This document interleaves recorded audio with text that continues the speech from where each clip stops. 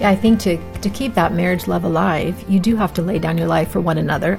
Lisa Jacobson on Focus on the Family Minute, sharing an amazing marriage principle.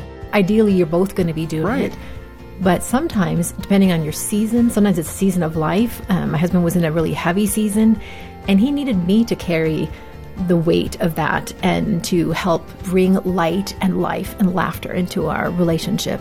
So if you just wait for him to do his part, those are years wasted sometimes, rather than really going, you know what, I can do this. Yeah. And I can love you and hope for better things.